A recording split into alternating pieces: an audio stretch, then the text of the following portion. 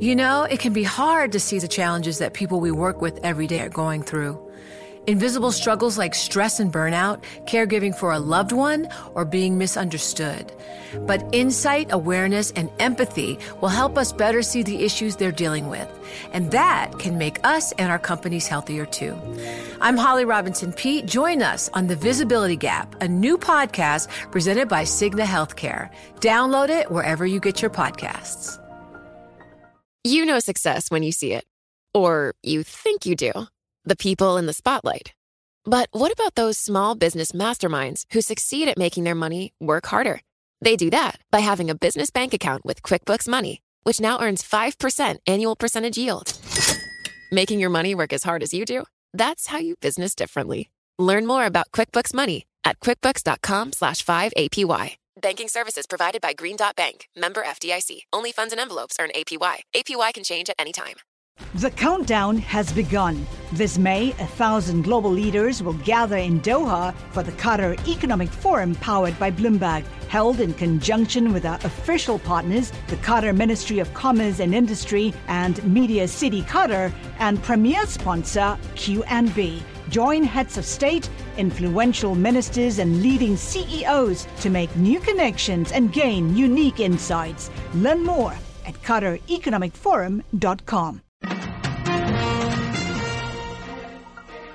Live from the Bloomberg Interactive Brokers Studios, this is Bloomberg Daybreak for Wednesday, May 4th, 2022. Coming up this hour. Investors brace for the biggest Fed decision in decades. Vice President Kamala Harris says women's rights are under attack by Republicans. A Trump-backed candidate wins in Ohio. And Elon Musk reportedly plans to take Twitter public again in a few years. North Korea has launched another missile, plus comedian Dave Chappelle was attacked on stage. I'm Michael Barr. More ahead. I'm John Stashower in sports. Doubleheader sweep for the Mets. 11th straight win for the Yankees. The Rangers lost Game 1 to the Penguins in triple overtime. That's all straight ahead on Bloomberg Daybreak.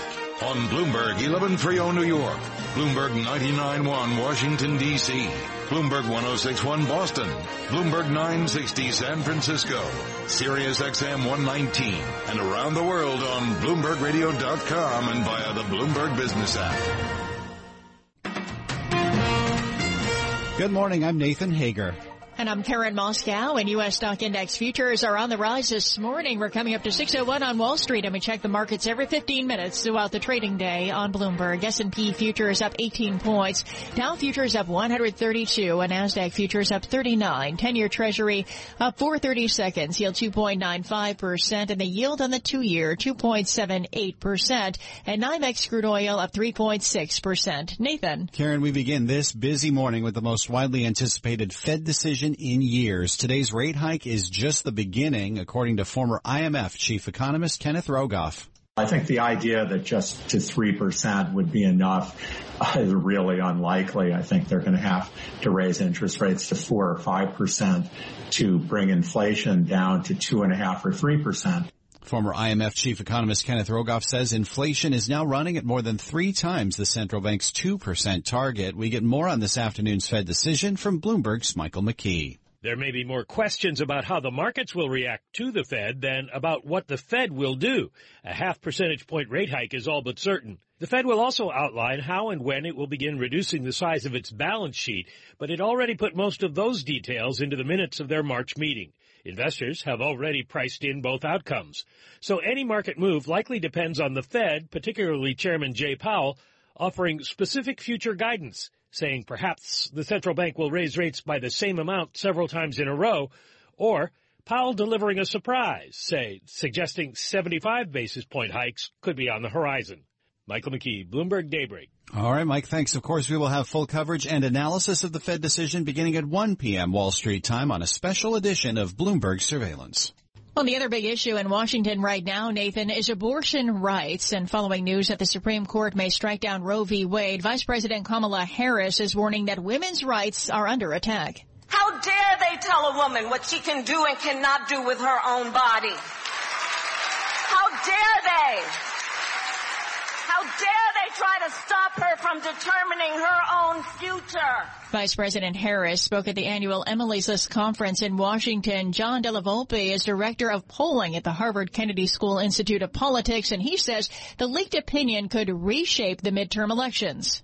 This is likely to be highly motivational for specifically young people who are unsure whether or not they're going to participate because they can now see in very tangible ways the difference that engagement makes. And John Della Volpe of Harvard spoke with our Washington correspondent Joe Matthew on Bloomberg Sound On. Catch the show weekdays at 5 p.m. Eastern on Bloomberg Radio.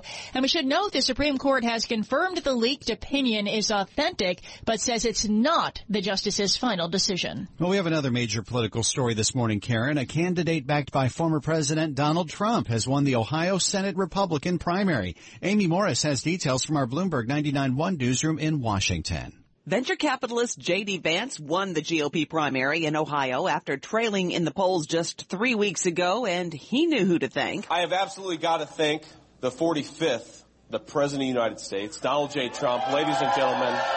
Vance had called Trump unfit and noxious in 2016. Now he fully embraces him and his views. Analysts caution against reading too much into the outcome of just one race. Trump's endorsements will be tested in coming weeks with GOP primaries in states including Pennsylvania, North Carolina, and Georgia. In Washington, I'm Amy Morris, Bloomberg Daybreak. Amy, thank you. Now the latest on the war in Europe. Russia is shifting direction in its approach to the invasion of Ukraine, and Bloomberg's Ed Baxter reports. This is nearly 10 weeks into the war, and with its military stalled in many areas, including just marginal gains in the east, Russia is now focused on annexation of the areas it has occupied. The Kremlin is installing occupation governments, ordering locals to use rubles for transactions, and in some cases organizing referendums to open the way for full annexation. In public, the Kremlin says their advance will pick up, but for now, this action is necessary. In San Francisco, I'm Ed Baxter, Bloomberg Daybreak. All right, Ed, thanks. On Wall Street today, earnings continue rolling in. And for a look at some stocks on the move following yesterday's reports, we bring in Bloomberg's John Tucker. Good morning, John. Good morning, Nathan. Lyft poised to wipe off more than a quarter of its market valuation after the ride-hailing company's second quarter outlook disappointed. Lyft down over 27% of the pre-market. A planned increase in driver incentives could weigh on profits. Advanced Micro Devices delivering a strong sales forecast for the current quarter. The chipmaker continues to make gains in computer data centers. AMD up 6% in early trading. And Starbucks reported U.S. results that topped estimates. Shares are up 6%. Live in New York, I'm John Tucker, Bloomberg Daybreak. All right, John, thank you. More news this morning on Elon Musk and Twitter. Musk reportedly wants to eventually take Twitter public again, and we get the latest live from Bloomberg's Renita Young. Good morning, Renita. Good morning, Karen. Elon Musk says he's planning to stage an IPO of Twitter as little as 3 years after buying it. That's according to Dow Jones, which reports Musk is talking with investors, including private equity firms, to help lower his $21 billion contribution to the deal. Private equity firms typically take publicly traded companies private to fix them out of the limelight. Then within 5 years, they take them public again. Live in New York, I'm Renita Young, Bloomberg Daybreak. All right, Renita, thank you. And a programming note, please join us this morning when we speak live with J.P. Morgan CEO Jamie Dimon. That conversation is coming up in just about 25 minutes right here on Bloomberg Radio and on Bloomberg Television. S&P futures moving higher, now up by 19 points. Dow futures up 140, NASDAQ futures up 42 points. The 10-year Treasury yield 2.95%. Straight ahead, your latest local headlines and a check of sports. This is Bloomberg. Now 6:07 on Wall Street. We're at 50 degrees in Central Park, and Michael Barr is here with more on what's going on in New York and around the world. Michael. Thank you very much, Nathan. Protests were held in the tri-state area over the leaked Supreme Court draft decision that, if final, would overturn Roe v. Wade. Sonia Osorio, president of the New York chapter of the National Organization for Women, says state lawmakers there legalized abortion several years ago, knowing this day would come.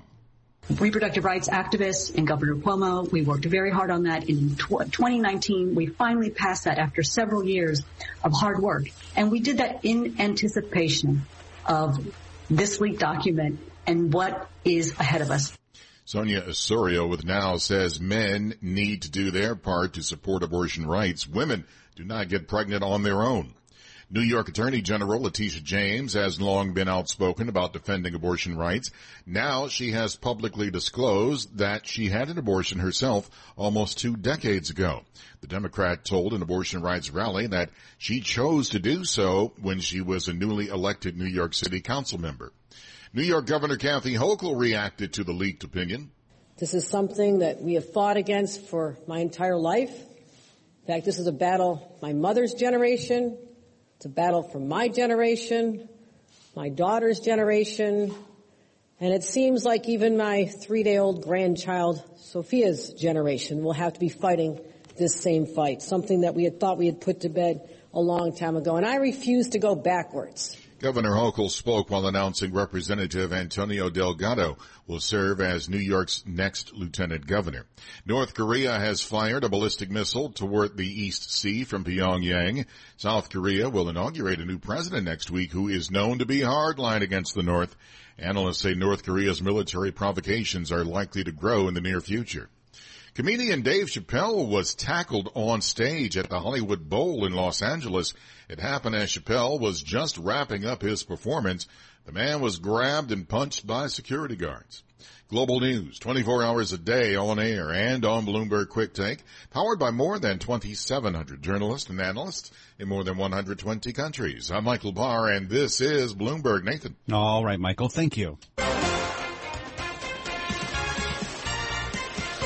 6:09 on Wall Street. Time for the Bloomberg Sports Update with John Stanchow. All right, Nathan, the Rangers' first playoff game at the Garden in 5 years, and it was a long one. Blue Shirts played a strong first period, not so good in the second. They let Pittsburgh take 25 shots on goal and score 3 times. Some Ranger penalties late in that period. Chris Kreider actually scored shorthanded, but then the Penguins tied the game, scoring with a 2-man advantage. So it was 3-3, and it stayed that way for the next 67 minutes of hockey until 6 minutes into the third overtime. Kapanen drifts to the far corner with it. Up the wall now. Back to the point for Marino. Wrist shot. Scores!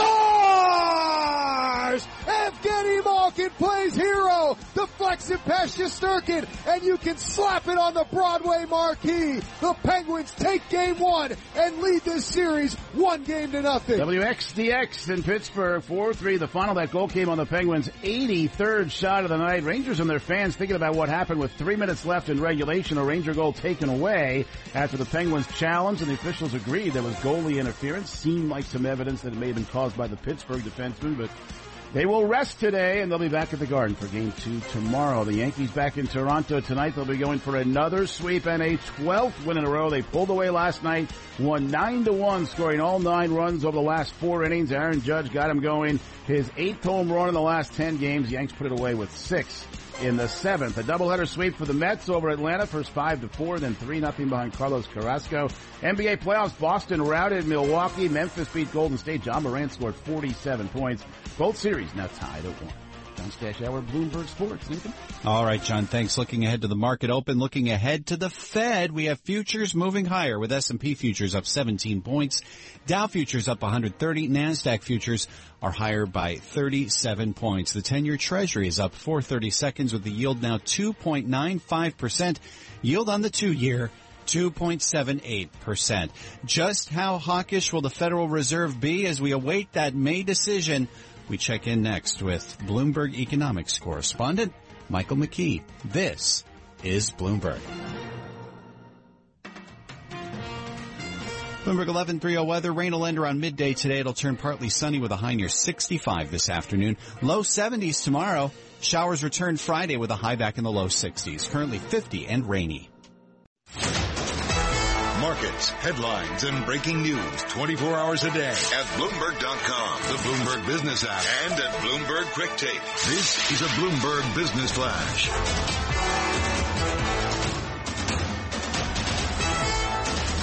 And I'm Karen Moscow. U.S. stock index futures on the rise this morning as investors brace for the biggest Federal Reserve interest rate hike since 2000 and await more clues into how aggressively the Fed will tackle inflation. We check the markets every 15 minutes throughout the trading day.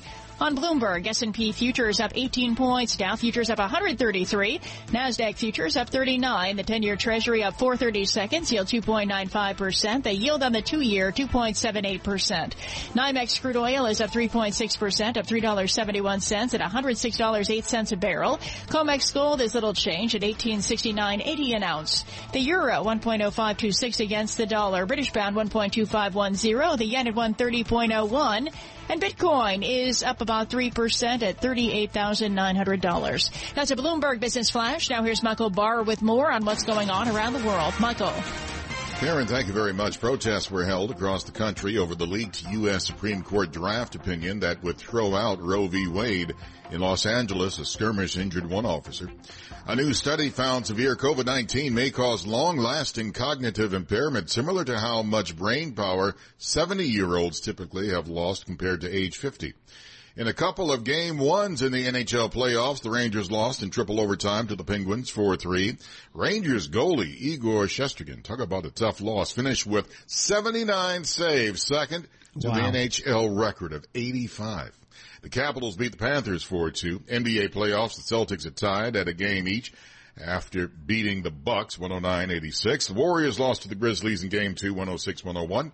That series even at a game apiece as well. Baseball, Yankees won 11 straight wins now. The Mets swept a doubleheader against the Braves. The Red Sox and Nationals won. The Orioles, A's, and Giants lost.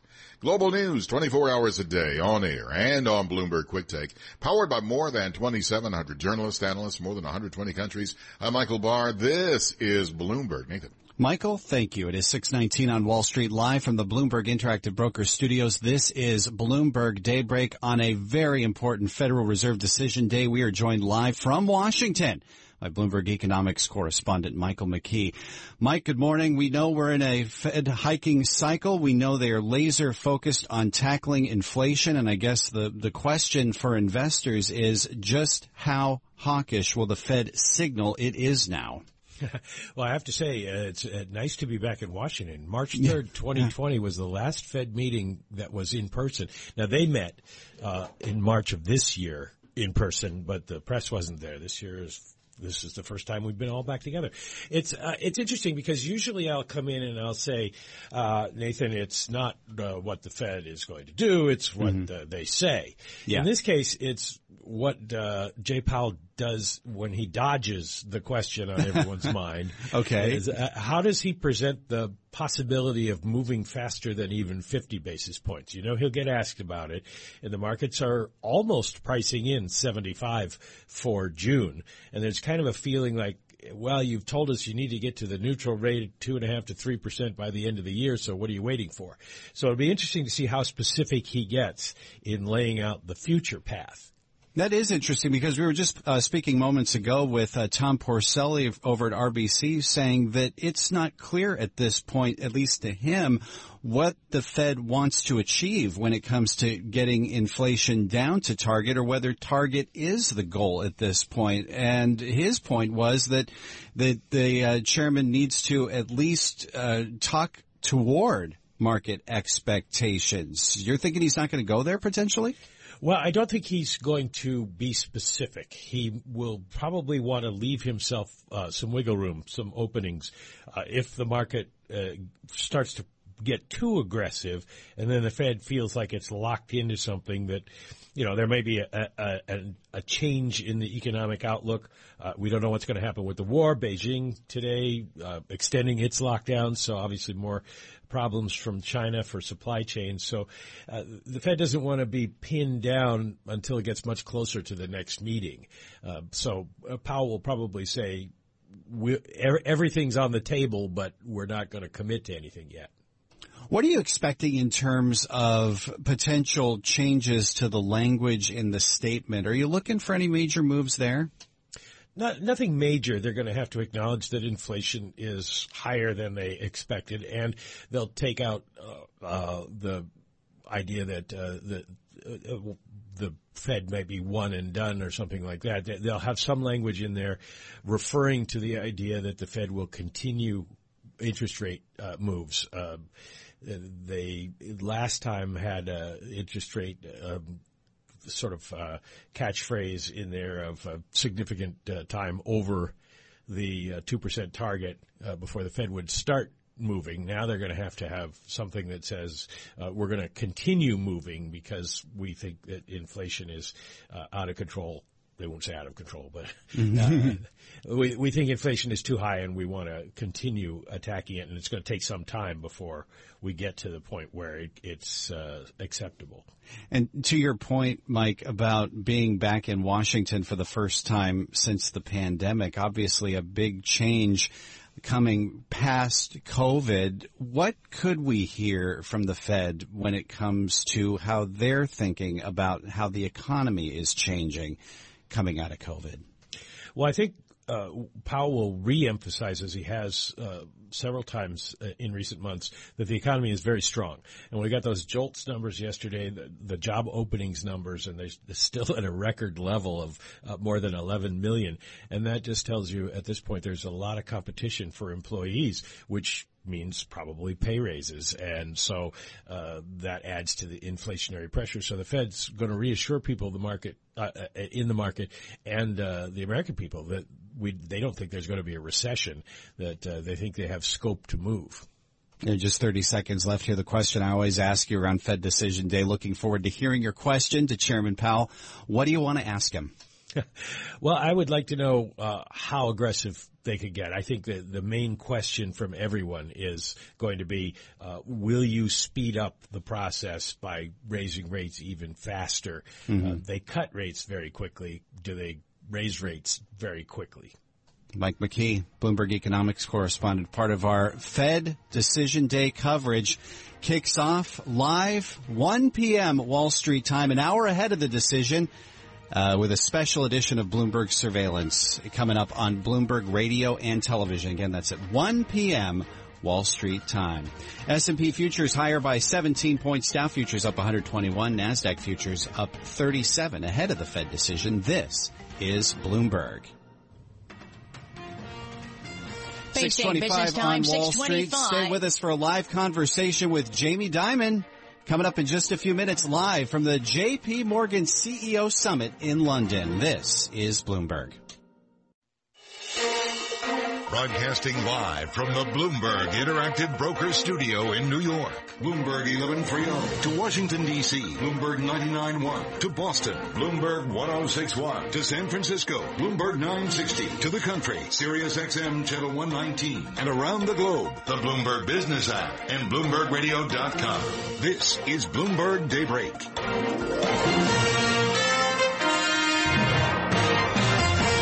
6:30 on Wall Street. Good morning. I'm Nathan Hager. And I'm Karen Moscow. And Bloomberg Daybreak is brought to you by Interactive Brokers. Interactive Brokers charges margin loan rates from 0.83% to 1.83%. Rates subject to change. Learn more at ibkr.com/compare. Some of the stories we're following: the Federal Reserve's expected to raise interest rates 50 basis points today. Berenberg chief economist Holger Schmieding says the market's already looking for what's coming next. The market will listen very closely to anything that could give a pointer to what the Fed does in June and what it may be doing thereafter, which, of course, in these uncertain times, we may not get all that much clear guidance. But that's what the market will look out for, any guidance on what happens next. And Berenberg chief economist Holger Schmieding speaking to Bloomberg yesterday. Full coverage of the Fed decision beginning at 1 p.m. Wall Street time on Bloomberg Radio and Television. Definitely looking forward to that coverage, Karen. Right now it's 6:31 on Wall Street, 11:31 in London, where the J.P. Morgan CEO Summit is underway. Bloomberg's Francine Lacroix is sitting down now for a conversation with the CEO, Jamie Dimon. Let's listen in now. This is Bloomberg. Thank you so much, John. Yes, we're in London, and we could not be more pleased. I say the royal we. We're really delighted to speak to Jamie Dimon. Thank you so much for taking the time whilst you're in London to speak to us. So the Fed. Today we're expecting 50 basis points hikes. What happens to inflation here? Is this your biggest concern? So first of all, Francine, happy to be here. And to give a little perspective, we have, and this is contradictory I'm about to say, but both are true, very strong U.S. economy. Yeah. Consumers in great shape, lots of money, spending the money. Jobs are plentiful, wages are going up, though everything is distorted by inflation and all that, but those are good news, and businesses are in very good shape, and the Fed is going to have to raise rates and reverse QE. And they're going to, if they can, they're going to try to slow down the economy, enough so that 8% starts to come down over time. And I wish them the best. Yeah. We're a little late, but, remember 2 years ago we had 15% unemployment and no vaccine. So I think people should take a deep breath, give them a chance, and I think they got to move. I think the sooner they move, the better. So they're going to be raising rates. Deep breath, but can they engineer a soft landing? Or is there a worry of recession in the US? Of course, but none of us will ever know, right? But if I had to, I'm not a betting man. The odds are the following. Something like, yes, they can engineer a soft landing, 1/3% chance. Probably 1/3% chance they can engineer a mild recession. We've had mild Fed-induced recessions before, where inflation goes up 1.5% or 2%, everything slows down, inflation's coming down, and it's 6 or 9 months. And then there's a chance it's going to be much harder than that. And then in the face of all of that, you have Ukraine, which is a huge global issue. And do you fear the Fed? And do you fear a policy mistake from the Fed and what that does to consumers? I'm not afraid of the Fed. I'll change the subject a little bit. I think America needs very good domestic policy to improve the growth of the economy, which makes the Fed job easier. And that is about regulations and rules and policies and approving projects and things like that. So you have, increase the supply side as opposed to, do something with the demand side. So the Fed's job would be easier if we had very rational, thoughtful economic policy. What could go wrong? I mean, you talk about, a strong U.S. consumer, strong business. You talked also about storm clouds.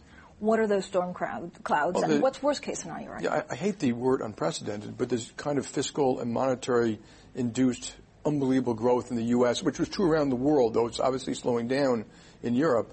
That's abnormal. We've never really quite had that before. We've never had QT before.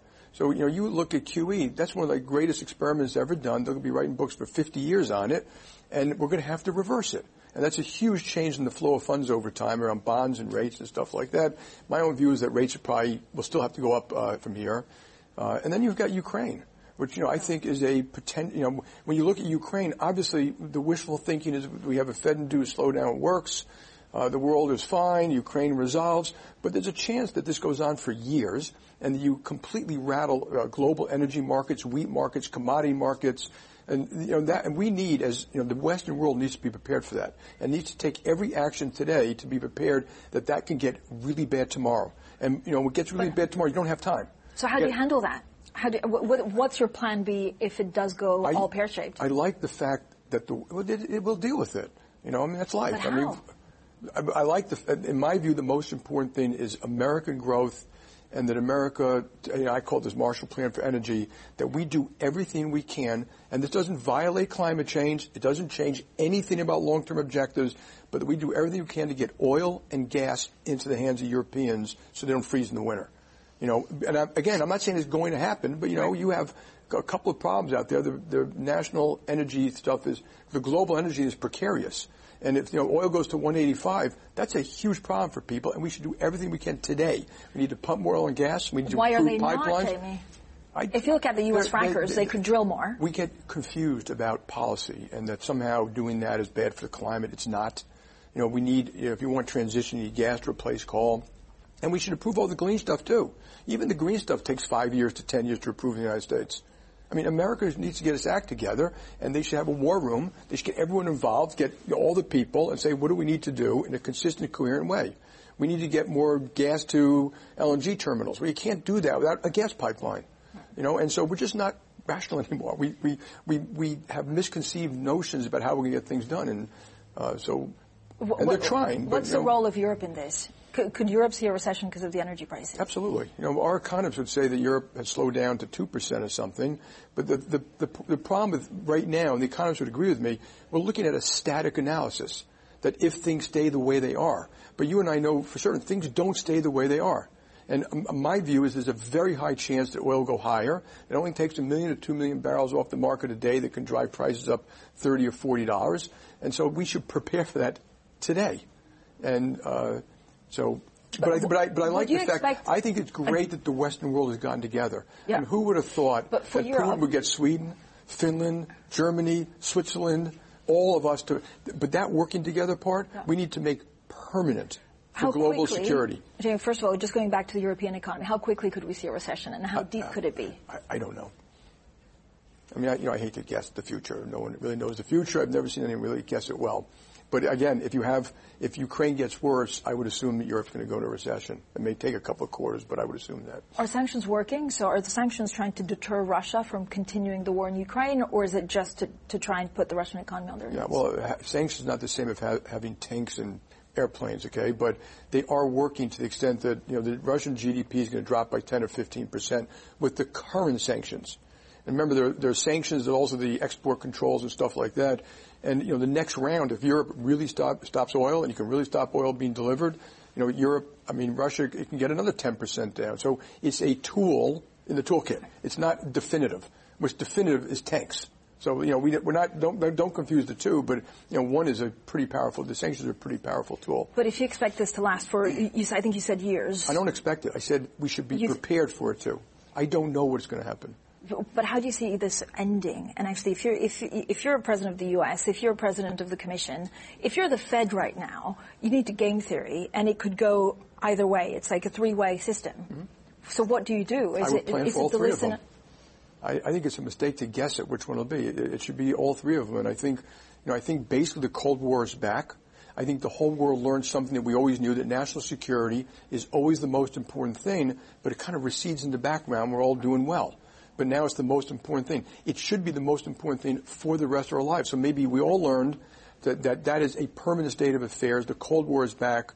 The allies have to coalesce, and not just for military purposes, but for global, economic, strategic investment purposes, so that we've got a safe world. If we don't do that, you see Ukraine, you can see all around the world. You will see forms of chaos. So the impact on the economy, would you go around a trading floor and tell the young kids that have never dealt with inflation that actually interest rates could be up at 5% shortly? Of course. Of course, that's, things change. And, I think you can easily see 5% bonds. Now, bonds have already, 10-year bonds have already reacted dramatically, and hopefully it won't go a lot. But I don't think it's a disaster. I don't think a slowdown is a disaster. I don't think when you say a mini recession, I feel for the people who get hurt in that. But it's not a disaster for the world economy. I think the potential outcomes of Ukraine are. And you got to just separate the two. And just remember, when you talk about war, we didn't know how bad Vietnam was going to get. We didn't know how long Afghanistan was going to last. The Russians didn't know how long Afghanistan was going to last. You can go war after war after war. They were not predictable. You didn't know that World War I was going to be like that. You didn't know that World War II was going to start in September of 1939. So I think predicting the outcome of this war, you got to be very careful. But so why are markets so relaxed? That's markets, that can change just like that. Do you think it will, or are we expecting a big correction? I'm not guessing. I don't know. Again, Francine, my job in life is I will serve our clients with thick or thin and our country, stuff like that. And of course, we're always, as a rule of thumb, we're always prepared for bad outcomes. Not because we're predicting them, because I need to say to the shareholder, the American public, my regulators, the UK, that J.P. Morgan will be safe and sound and help your country and your people if things get bad. And that is our job. Now we're dealing with a whole bunch of different things, and we're prepared. We have extraordinary capability and capital and earnings power. And where's China in this right now? Look, my view is that China can't possibly like this. And they're playing, if you look at them, they're playing a very neutral role. They're not trying to anger the United States. They know that the American Congress may very well, the Congress, not just the president, can come in and put these secondary sanctions. They do $3.5 trillion of trade with the West. Imports and exports. They do $150 billion with Russia. Okay, one number is... Are up about 16 points. Dow futures up 109, and Nasdaq futures up 38. The DAX in Germany is down about 0.2%. 10-year Treasury up 5/32, yield 2.95%, and the yield on the 2-year 2.77%. NYMEX crude oil is up about 4%, up $4.04 at $106.47 a barrel. COMEX gold is little changed at $18.70 an ounce. The euro 1.0524 against the dollar. British pound 1.2517. And the yen, 129.97. Bitcoin this morning higher, up more than 3% at about $39,000. And earnings this morning, we heard from CVS Health. It raised its outlook for the year as the health giant's first quarter profit beat analyst estimates. We're waiting for more earnings this morning. We're supposed to hear from Moderna and Yum Brands, among others. And that's a Bloomberg Business Flash. Now here's Michael Barr with more on what's going on around the world. Michael. Karen, thank you very much. Vice President Kamala Harris spoke forcefully for abortion rights in reaction to the leaked Supreme Court draft decision threatening Roe v. Wade. At a gala hosted by the pro-democratic group Emily's List, Harris said Republican leaders are trying to weaponize the legal system against women. How dare they tell a woman what she can do and cannot do with her own body? How dare they? How dare they try to stop her from determining her own future? Vice President Harris called on voters to elect Democrats who support legal access to abortion. Meanwhile, Carrie Severino, president of the conservative-leaning Judicial Crisis Network, said the Supreme Court should respond to the leak by releasing the opinion now. We should just put this opinion out. At this point, I don't know how much editing the court wants to do anyway when you have a situation where people are going to be effectively comparing a red line version of the original and the result. Severino, speaking to ABC, responded to Chief Justice Roberts, saying the leak of the draft decision is a betrayal. In sports, a couple of game ones in the NHL playoffs. The Rangers lost in triple overtime to the Penguins 4-3. Rangers goalie Igor Shesterkin, boy, what a tough loss, finished with 79 saves, second to the NHL record of 85. The Capitals beat the Panthers 4-2. In the NBA playoffs, the Celtics are tied at a game each after beating the Bucks 109-86. Warriors lost to the Grizzlies in Game 2, that series even at a game apiece. Global news, 24 hours a day, on air, and on Bloomberg Quick Take, powered by more than 2,700 journalists and analysts, more than 120 countries. I'm Michael Barr. This is Bloomberg, Karen. All right, Michael Barr, thank you. It is 6:49 on Wall Street, and we turn to news and science and technology now with the Bloomberg NJIT STEM report brought to you by New Jersey Institute of Technology. NJIT is dedicated to bolstering support for female and minority students pursuing careers in high-paying STEM industries. Learn more at njit.edu. And now here's what's making news in science, technology, engineering, and math. In Shanghai, the final exit from a punishing 5-week coronavirus lockdown is being delayed. That's because of infections persistently appearing in the community. Meanwhile, in Beijing, residents are being urged not to leave the city unnecessarily, and schools will suspend in-person classes. Beijing is trying to avoid the chaos caused by the Shanghai lockdowns. Airbnb says it sees substantial demand for travel heading into the busy summer season after more than 2 years of COVID-19 restrictions. Airbnb, along with its rival Expedia Group and Booking Holdings, have said they expect this summer to be one of the best the industry has ever seen. And the ocean shipping industry, among the world's biggest polluters, is asking a key regulator to overhaul its emissions directives so that all carriers are working off the same rule book as they make the expensive changes needed to cut output of harmful carbons. With roughly 90% of global trade transported by sea, the World Economic Forum says the industry emits more carbon annually as Germany and the Netherlands combined. And if shipping were a country, it would be the world's 6th biggest greenhouse gas emitter. And that's the Bloomberg NJIT STEM report. Nathan. All right, Karen, thank you. We are live from the Bloomberg Interactive Brokers studios. We're at 6:51 on Wall Street. Let's take a look at some of the names moving in the pre-market. Bloomberg radio and TV markets correspondent Kriti Gupta is with us on this Fed decision morning. But Kriti, we got a lot of names moving on earnings this morning. A lot of earnings moves for sure. Lyft is really at the top of that list, down 26%. And this, of course, comes after they're talking about a weaker than expected outlook and a planned increase in spending on driver incentives that could weigh on profits. Remember, they're dealing with those higher driving fuel costs as well that they were subsidizing, but still it looks like that increase on spend really rattling investors. We are also waiting for Uber this morning, UBER. Those shares down 5% in the pre-market, really coming up ahead of what they were expected to report after the bell. They've moved up their earnings to the top of the hour, so we will, of course, keep you posted on that. The other one you want to keep an eye on, Nathan, is Airbnb. ABNB is your ticker, up 5% this morning, coming off of a second quarter revenue beat. Substantial travel demand really helping that stock. And speaking of substantial demand, we should talk about Starbucks. SBUX is your ticker, up 6.3%. They did suspend guidance for the third and fourth quarter due to lack of visibility into Chinese markets, but they said those U.S. results, they're strong and they're accelerating, those store growth plans. All right, Bloomberg Radio and TV markets correspondent Kriti Gupta as the earnings parade accelerates. Kriti, thanks for that. 6:52 on Wall Street. Now we want to check what's happening in D.C. Some of the top stories in our nation's capital include Vice President Harris warning that women's rights are under attack after the Supreme Court abortion leak. J.D. Vance knocking a win for Trump in the Ohio Senate primary, and President Biden accusing China of trying to meddle with the competitiveness bill. For more on all these stories, we're joined live by Bloomberg government reporter Emily Wilkins. Emily, suddenly abortion rights has become topic A in Washington, as we certainly heard last night from Vice President Kamala Harris. Oh, yes. Vice President Harris, she gave this really powerful passion speech, criticizing Republicans and criticizing their role in potentially rolling back Roe v. Wade. I mean, of course, Nathan, this all came about because Politico leaked a draft opinion from Justice Alito, basically saying that Roe v. Wade needed to be overturned in an upcoming decision. Now, the Supreme Court has said that that document is authentic, but has reminded everyone that that's not the final decision at this point. This is a draft from February. We're not expecting a decision until June. At the same point, Nathan, I mean, that's mattered very little, I think, to a lot of lawmakers who were expecting to see the end of Roe anyway, and have kind of used this as a time to sort of launch an effort that we did expect to see come a little bit later this year.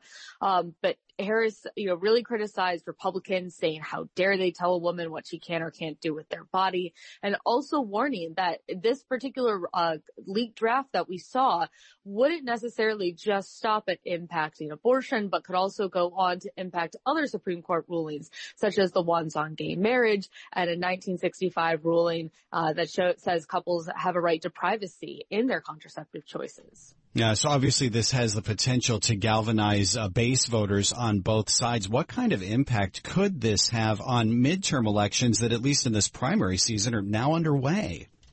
Well, I think one of the most interesting groups to watch here are suburban women. That's been a group that's played a key role in 2020. They played a key role in 2018. They are swing voters, and they're voters that really both parties have tried to message to and to talk to. And you do have a large majority of women that say abortion should be legal in either all or most cases. But here's the trick, Nathan. Democrats are going to have to convince these female voters that it's more pressing for them to vote on abortion than it is for them to vote on other issues like inflation, like supply chain. Biden's approval rating is pretty low right now, and Republicans are planning to attack him. And we saw this kind of play out last year in the Virginia governor's race. Certainly at the time, we didn't have this leaked draft. But at the time, Texas had just imposed their 6-week abortion ban. And that was something the Democratic nominee really ran on, really talked about. And you saw him lose to his Republican counterpart, who is more focused on issues like the economy and COVID. And so that's going to be a real messaging challenge for Democrats. There's certainly a lot of people who feel very strongly on this issue. The question is that going to be the number one issue that turns them out to the ballot box? Now, it's interesting you bring up the Virginia governor's race. That was one where the Republican who ended up winning sort of kept former President Trump at arm's length. Overnight, we had an Ohio Senate primary where the winner embraced former President Trump. Yeah, it just shows to go that, different states got to have different techniques. But yes, venture capitalist J.D. Vance, if that name sounds familiar, you've probably read or heard of Hillbilly Elegy. He had a come from behind victory for the U.S. Senate seat in Ohio. And this is something where, he wasn't necessarily leading in the polls, and then he got the endorsement from former President Trump. And Vance has really run as a Trump-like candidate. He's walked back his former criticisms of the president. And this was a race where you had, it was an interesting dynamic because you had a different candidate, Josh Mandel, who was backed by a very conservative Republican group called Club for Growth. Usually Club for Growth and Trump are on the same page. But this time they split. Club for Growth put a ton of money behind this other candidate, and he lost to Trump's preferred choice. And this really kind of shows the grip that Trump continues to have on the Republican Party, even after he's left the White House. And we're going to be watching throughout this month. I think every Tuesday there is some sort of campaign in which Trump has an endorsed candidate, and we'll see how they do. All right, Bloomberg government reporter Emily Wilkins keeping an eye on all things politics from Washington. Read more at Bloomberg.com or on the Bloomberg terminal and listen to Bloomberg Radio in the nation's capital. Bloomberg 99.1 and 105.7 FM HD2. We are watching shares of Moderna this morning, the pharmaceutical maker, the COVID-19 vaccine maker, out with a big first quarter revenue beat. The shares are up 4.5% in the pre-market. On a Fed decision day where we're seeing futures move higher as well, S&P futures up 16 points. Much more to come on Bloomberg Surveillance with Tom Keene, Jonathan Farrow, and Lisa Abramowitz. For Karen Moscow, I'm Nathan Hager. This is Bloomberg. It can be hard to see the challenges that people we work with every day are going through. I'm Holly Robinson Peete. Join us on The Visibility Gap, a new podcast presented by Cigna Healthcare. Download it wherever you get your podcasts. The countdown has begun. This May, 1,000 global leaders will gather in Doha for the Qatar Economic Forum powered by Bloomberg, held in conjunction with our official partners, the Qatar Ministry of Commerce and Industry and Media City Qatar, and premier sponsor QNB. Join heads of state, influential ministers, and leading CEOs to make new connections and gain unique insights. Learn more at QatarEconomicForum.com.